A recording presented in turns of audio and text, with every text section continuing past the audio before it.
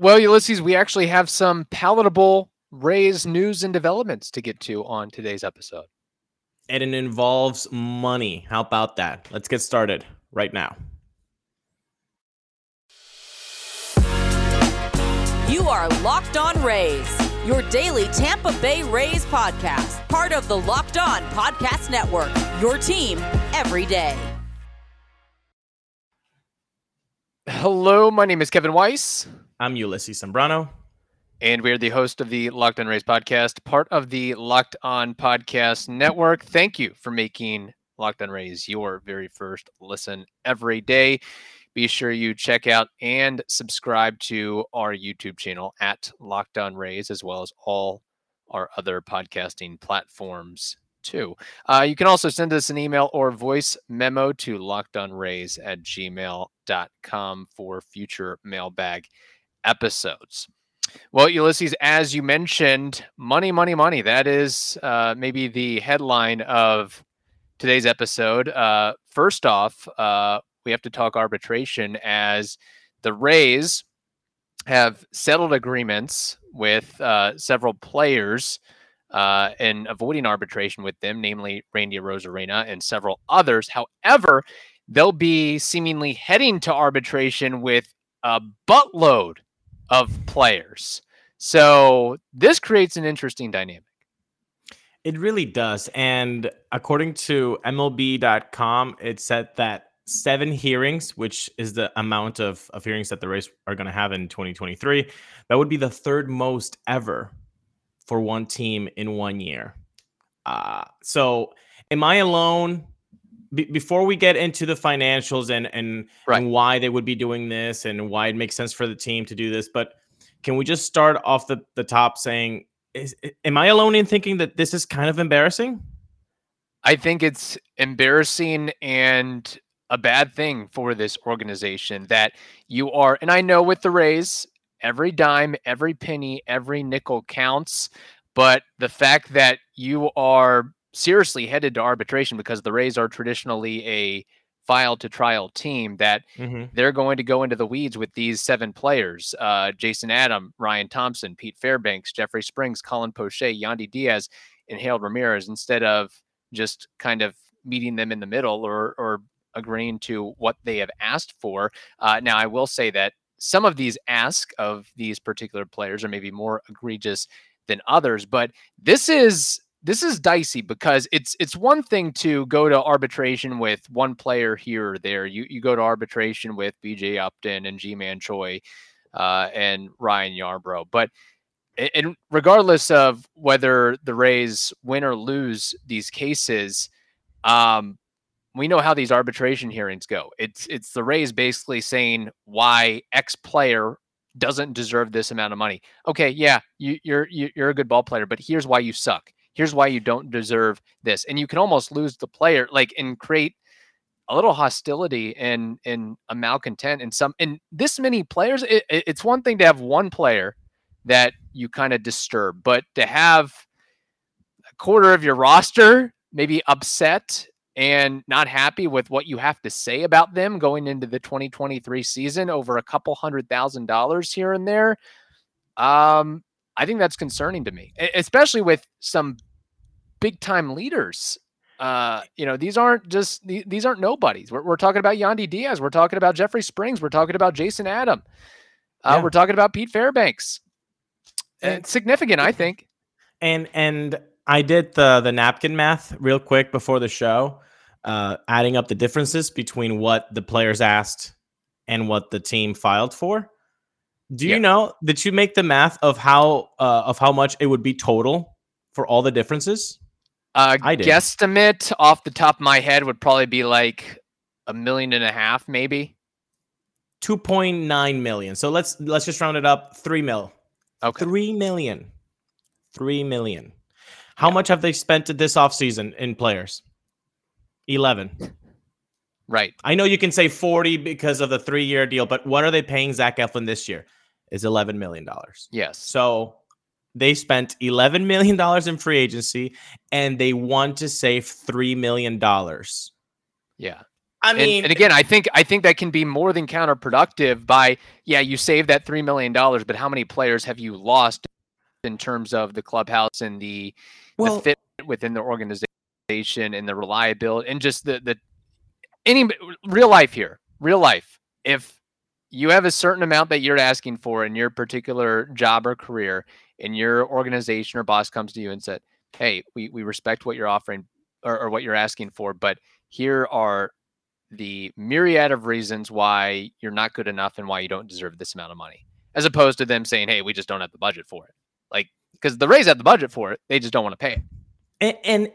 But this is the insane part of it. It's like you can't sell to the fandom or to the players themselves that, look, we're really, counting our dimes here because we really want to get this X player from free agency, and we're really trying really hard to get this guy. $3 million is going to make. First of all, who's that guy? But $3 million is what's going to get you over the edge to get a free agent that might go somewhere else. Really, $3 million? It's in bad faith to go with so many players.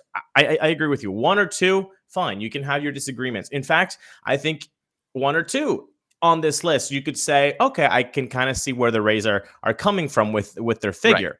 But 7? That's like that's a quarter basically of your active roster, who now you have to tell them why they shouldn't earn what they want, which means pointing out flaws right before the season. Right, what a great way to start the season for a quarter of your players hearing, you're not that good doing this, and you're not, that efficient doing this. Like, I just feel like this is embarrassing, not at all the way that you want to start the season. And especially, the financial side of things, the $3 million is what bothers me. It's $3 million. I mean, if it was so far apart with some of these players, like say that Yandy was asking for $10 million and the Reds are like, we only really want to pay him for $5 million. I get that, but some of these differences are so minute. Can we? I think for people that do not know the differences, maybe we should go through the list about what the players asked for and what the Rays instead counter offered. Maybe we should do that. Yes, let's do that. But first, let's talk more about money with BetOnline.net. BetOnline.net is your number one source for sports betting info, stats, news, and analysis. It's where you can get the latest odds and trends for every professional and amateur league out there, from pro football to college bowl season to basketball and the World Cup. It is all covered at betonline.net. It is the fastest and easiest way to get your betting info. So head over to their website today or use that mobile device of yours to learn more. BetOnline, it is where the game starts. Yeah, I'm glad you brought it up. So just for context purposes, let's run through these here. So Jason Adam, he filed at 1.775. The Rays offered 1.55. Ryan Thompson, he wants $1.2 million. The Rays want to pay him $1 million. Pete Fairbanks filed for 1.9 mil. Rays want to give 1.5 mil. Jeffrey Springs filed for $3.55 million. The Rays, $2.7 million. Colin Poche, $1.3 million. The Rays, $1.175 million. Yandy Diaz filed for $6.3 million. The Rays filed for $5.5 million. And then Harold Ramirez filed for $2.2 million. The Rays, $1.9 million. Some of these are ridiculous. The Colin Poche, $125, really? $125,000. You're just not. Nope. 125. Nope. Keeping that. That's ridiculous. Jason Adam, basically almost the same difference. Like, what are we talking about here? Like, I understand that there's a discrepancy right there between Yandy Diaz. He wants 6.3. The team wants 5.5. I think MLB trade rumors was saying something around 4.8 or 5 million. So both figures are up from the estimate. So I understand that one. If Yandy Diaz was the only case, I think that should be all right. But mean, the Poche. But I also one, feel like you want to keep Thompson. your best hitter happy, your most Yes. productive offensive asset, pound for pound. You want to 100%. try to satisfy him in a way. It's, hey, great job. You know what? You earned that $6.3 million. And maybe that's what they think what they were doing with 5.5. Like, hey, everybody estimated you at 5. We want to give you 5.5, buddy. All of these together are just ridiculous, man. I mean, it shouldn't really happen. But if you were to take case by case, the Poche one, the Thompson, Adam, and even Jason Adams should get every penny. I mean, what he put out last season, that shouldn't even give him the money. Same thing with Jeffrey Springs too, I think. Yeah, you already saved the money with the production that they gave you. Like, wouldn't that part of goodwill of give the player like an amp, to want to, man, these guys really took care of me. Like, I'm going in for the season. You don't have to hear that negativity that they're about to hear from their employer. Man, it's too many. It's too many for too fewer dollars. And I know some people like to take care of other people's wallets, especially billionaires. But I mean, I don't think there's an excuse here for not shelling out $3 million that you're not even using to better the club. You're not. Where are those $3 million going? Yeah. Maybe towards a new ballpark. Who knows? Sure. Now, what I will say, out of all of these, the one where I would side with the Rays is, and people may not like this, but Crazy Eyes Pete Fairbanks. Again, he filed for 1.9, the Rays $1.5 million. And it's not based on the caliber of player it is. It's just, can you stay healthy for a full season? Like, give me more than 24 innings in 2022. Give me more than 42 innings in 2021.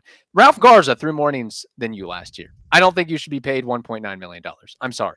And I think that's the main crux of what Pete's going to hear. I don't think he's going to hear anything negative about his performance, because you really can't say anything negative about his performance. We really scrounged up negatives when we were doing the player reviews of Pete Fairbanks because he had a tremendous season, except for the fact that he didn't post. You weren't healthy. So I think that's basically what he's going to hear. And I kind of agree with you. 1.9 for a guy that's never really been healthy the whole season.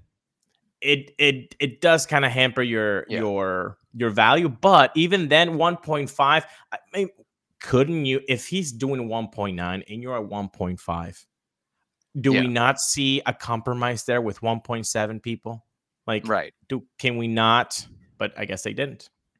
Yeah, and my argument, like, if I'm on the Rays side, I'd say, hey, Pete, we'd love to pay you, but you got to give us at least 50 innings in a season. Yeah, I mean, Matt Whistler threw more innings than you. Sean Armstrong threw more innings than you. I mean, Calvin Fauché almost threw as many innings as you this past season. Like, you got to get that together in some shape or form. So, so that is really, really remarkable. And I think it needs to be a bigger story than maybe it's being thrown out there. I don't know, maybe because Mark Topkins on vacation didn't get as much play in the Times. I think they had one of the backup reporters covering it. So I'm sure that, when he gets back, that'll be something to really evaluate deeper and maybe do. I'm not trying to be your editor here, but go into the minds of the arbitration room and, maybe talk to BJ Upton and some former players about what it's like and how you feel coming out of that, whether you win or you lose in that case. I've heard from former players in interviews that, it's not a dance, it really does impact you when you're hearing these negative things being said about you. And let's remember, folks, it's one or the other. So the arbiter is not going to go like, oh, okay, you said 2.2, 1.9, we're going to go in the middle. No.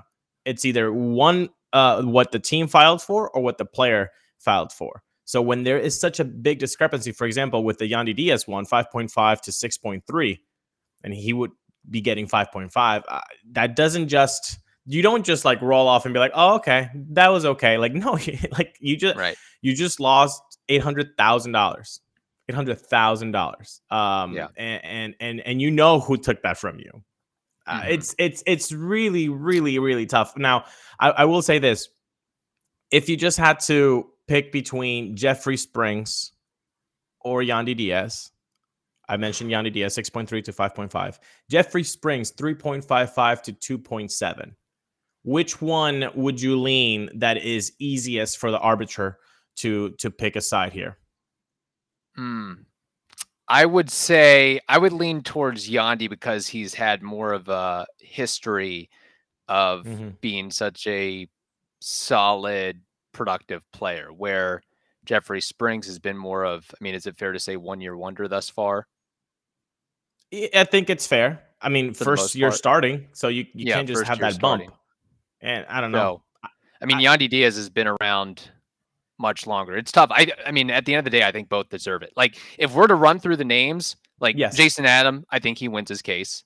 Yes, Ryan me Thompson, too. I could see him losing his case. Yeah. Pete Fairbanks, I could see him losing his case. Jeffrey Springs winning. Colin Poche, I'm kind of, that's a tough one. I mean, he did post last season, but I would say maybe losing. Yandy winning. Harold, I think I Harold don't know wins. about You know Harold. why? Because I Why? think arbitration does take into account traditional numbers the most.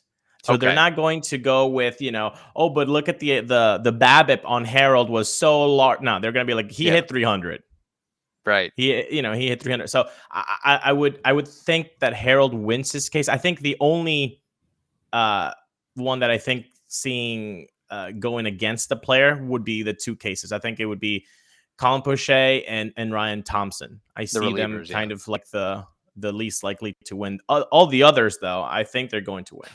Yeah. I mean, if this was a something to put on Bet Online, I mean, absolutely lock down Jason Adam for getting his money. Absolutely lock down. I would say Jeffrey Springs too. Again, based on what he did this past year, like you can't deny it. So, and quite frankly, I hope all those guys get paid. There's a limited window in the big leagues, especially for relievers as well. I just don't understand that if it were being like 7-8 million differences, the summation of the difference would be $8 million or something like that. I would understand where the Rays are coming from, but you're arguing for $3 million when you've only spent $11 million. And didn't they get like some Disney money? All teams did, like, what was it, 20 mil, 30 mil, something like that. Yeah.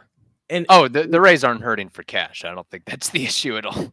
It's great. It just smells, looks like greed. It doesn't smell like anything. It doesn't smell savvy. So you know what savvy is picking up Yu Chang. That's savvy. Yeah. That's a savvy move. And not savvy paying is 7 players $3 million collectively. That's greed. Yeah. That's cheap. Honestly, the savvy move is to more or less pay most of these guys and make them happy and content and want to play for you. There's something out there in economics called efficiency wages.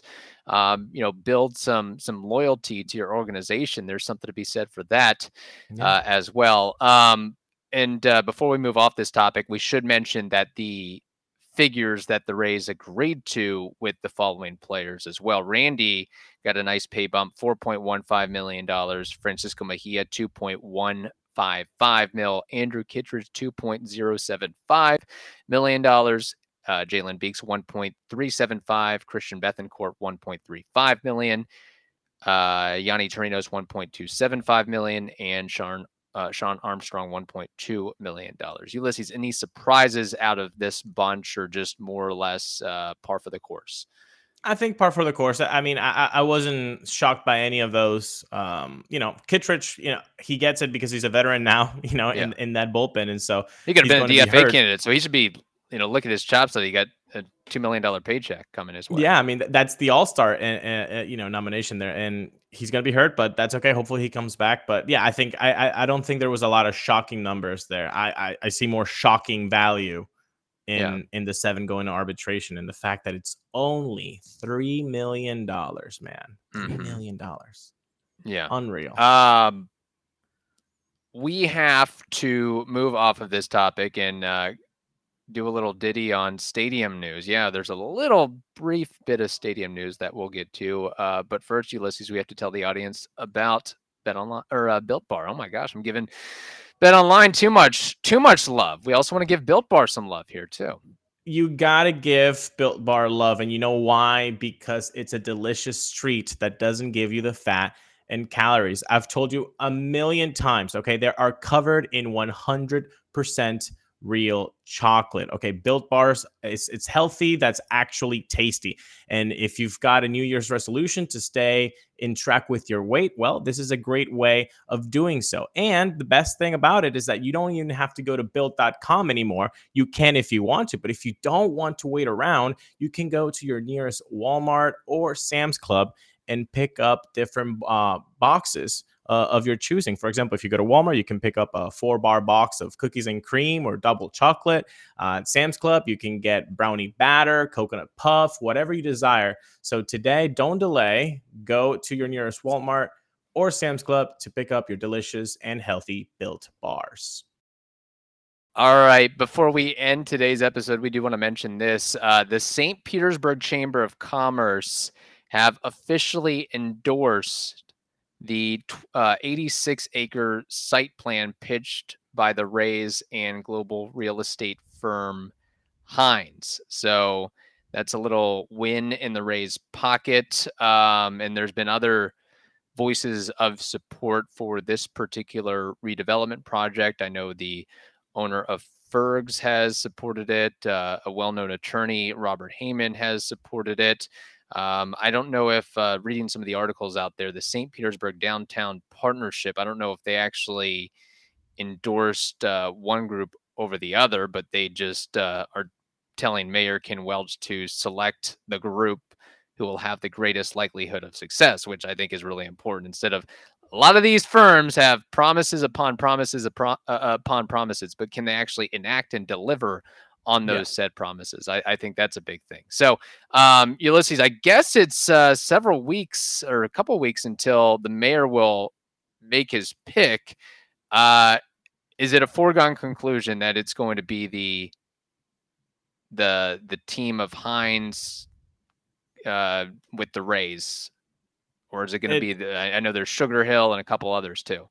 It certainly looks that way, and we'll only have to wait till January 30th to hear the State of the City address, which is probably when the mayor is going to, get the announcement of the pick that he has made. But yeah, it does look like a foregone conclusion that it's going to be Hines and the Rays. I mean, this is a pretty big endorsement that you talked about. I don't foresee a big shocking development, and I think it always was the front runner. I mean, plot twists can happen anytime, but if I were a betting man, I would put the green Skittles on that it'll be that proposal. But it just a lot of news coming from St. Pete. I know it's because of their deadline and the mayor's seemingly more active, but the fact that we're hearing very little about the Tampa side, the Hillsborough County side, does make it look like it does seem like this new stadium is going to be built in St. Pete. It does have that feel right now, unless Tampa comes up with a plan, an actual plan with actual money. With we've seen enough renderings to become all artists and civil engineers. It seems like, but without the numbers, and it seems like Hillsborough County does not have the financials in place to do this, and without a mayor that is vocal about keeping the Rays or getting the Rays instead on their side of the bay, that's really not happening. Castor is kind of mum about the subject. She's kind of when she has the opportunity, she goes like, yeah, we would love to have the Rays, but it's very broad strokes. And until Tampa gets serious, it just seems like the financials and everything else in between are just going to be on St. Pete's side. Yeah, it seems like St. Pete has been more proactive about getting this ball rolling here. Now, I will say this. I don't know all the particulars, but is there a scenario? I'm wondering, and I'm asking out loud, is there a scenario where I know the Rays are attached and connected to this Hines proposal where the mayor picks the Hines proposal, and then, sometime down the line, the Rays are like, no, we really don't want to build a stadium in St. Petersburg. We want to move to Tampa or Nashville or Portland. Or do they actually have to build as part of this plan? Good question. I would believe that there's some kind of lease agreement. There's going to be some contract stipulation. So, I mean, you can always get out of a contract, but you must pay a fee. So I would assume it would work the same way. But I would find that very, very difficult to see, just because of the money that they're going to be making, the Rays, if the redevelopment happens. I mean, they're just going to be stuffing. They won't have enough storage to put the money that they're going to be making. They're going to be like that Breaking Bad scene with the money and like you can just like lay on it. That's basically what Stu and company are going to be like, and they already have that feeling. So it's just going to be even more. So they'll be investing in gold. That's what. Yeah, I would doubt. Yeah, I would very much doubt that would happen. Yeah, and look, it's great what all these proposals put forth about affordable housing and office and retail and entertainment and civic uses. But at the end of the day, as somebody that has gone to many games in St. Petersburg at Tropicana Field, and of course, I want to see a nice, shiny new ballpark, but can I park easily? Can I get in and out easily? Those are my two main concerns there.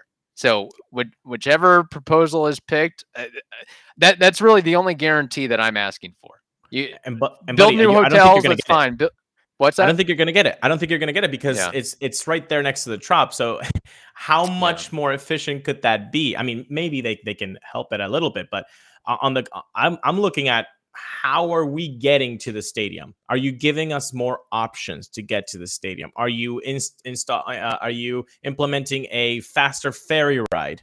Are more share ride Ubers or whatever? I mean, you guys are the geniuses over there. Like, what are the ideas to get more people to cross that bridge, to cross the bay, rather than just like, no, you got to make it to Howard Franklin or Gandy. Like, that's it. Like, you just got to do that. I feel like if they don't tackle that big problem, which is get people from one side to the other, if you're not doing anything to help that, then you're going to see exactly the same numbers ultimately after the big boom of attendance for the first couple of years, because it'll be the nice new shiny object. Right. But it'll have the same effect as the Marlins new stadium did. You saw that peak and then off. And I don't care. And don't tell me, it's because they sold off the team. That's why people don't go. People already don't go to the Rays, and there are 4 times going to the playoffs in a row. So that doesn't matter. Which, quite frankly, if the Rays are so on board with that, this plan, that the attendance figures may not matter to them in the least. It's all the other money that's coming in other ways that, they're going to be just fine. And that's probably what appeals the most to staying in St. Petersburg, is all the outside factors and the land surrounding the Trop, not the actual number of butts that they fill in the seats each home game. And I don't think the normal Rays fan appreciates that fact. Because you see it on Twitter, on anti-social media, that they're like, but the numbers will be the same in attendance. Like, I don't think normal Rays fans know that doesn't matter to them. That doesn't matter. If it's 5,000 people, they're still going to make a bunch load more money. They're already making money now, but with the redevelopment of the area, they're going to be making 3 times as much money. Yeah. It doesn't matter if there are 5,000 people in the seats. And I don't think the normal Rays fan knows that. Yeah. Now, exactly. Now, if you had an owner that was really passionate and cared about winning, that probably would have more weight and credence to it, because you want to have a vibrant fan base that is going to the game, so you can maybe attract free agents or get your current crop of stars to stay and have long-term contracts, as opposed to saying, okay, you guys are making a ton of money, good for you guys, but the atmosphere and environment of playing in New Rays ballpark is the same as playing in the Trop. Like, it's shinier, but the support and the raucous fan base, it's just not there, which I think, again, is another consequence of that. Like, good if you can get the money and make all the money. Like, if you're legitimately utilizing the Rays as just trying to enhance your profits, as opposed to Steve Cohen, which sure, he's making money on the Mets, but he also wants to win. He wants to bring that World Series ring, where I don't know if Stu Sternberg and team have the same exact outlook on that, where it's not a win at all costs scenario. If it were that $3 million, you wouldn't be you wouldn't be arguing for $3 million for 7 players. It's a difference. I think, and a lot of Rays fans also don't understand that you might give the same amount of an offer or even more to a free agent, but that free agent might be okay with getting $1 million or $2 million less in another place that they're going to have 30,000-40,000 people nightly. All right. Then a Tuesday night 5,000, which we've gone to many of games like that, where it's just dead. And as a fan, like, I kind of dig it. You know, you have your own space. You basically have your own section, but the players certainly don't appreciate that. Yeah. And you can be shipped off at pretty much any time because this is the Rays, or you sign with the Rays because, my buddy over here, he plays for the Rays. He likes the Rays. He enjoys the Rays. And then before you know it, July comes around and he's traded. And, you've got like 12 new teammates and you don't know if you'll jive with them. So it's just a, revolving door of, it's not an easy thing to do by any means. So there it is. Monday's episode in the books. On Wednesday, we have a mailbag episode, and Friday, some exciting things to talk about as well. In the meantime, thank you for making the Locked On Rays podcast your very first listen every day. Now make your second listen the Locked On MLB Prospects podcast. That is also free and available on all platforms. Hope you all have a wonderful day. Stay safe, and we will talk to you on Wednesday.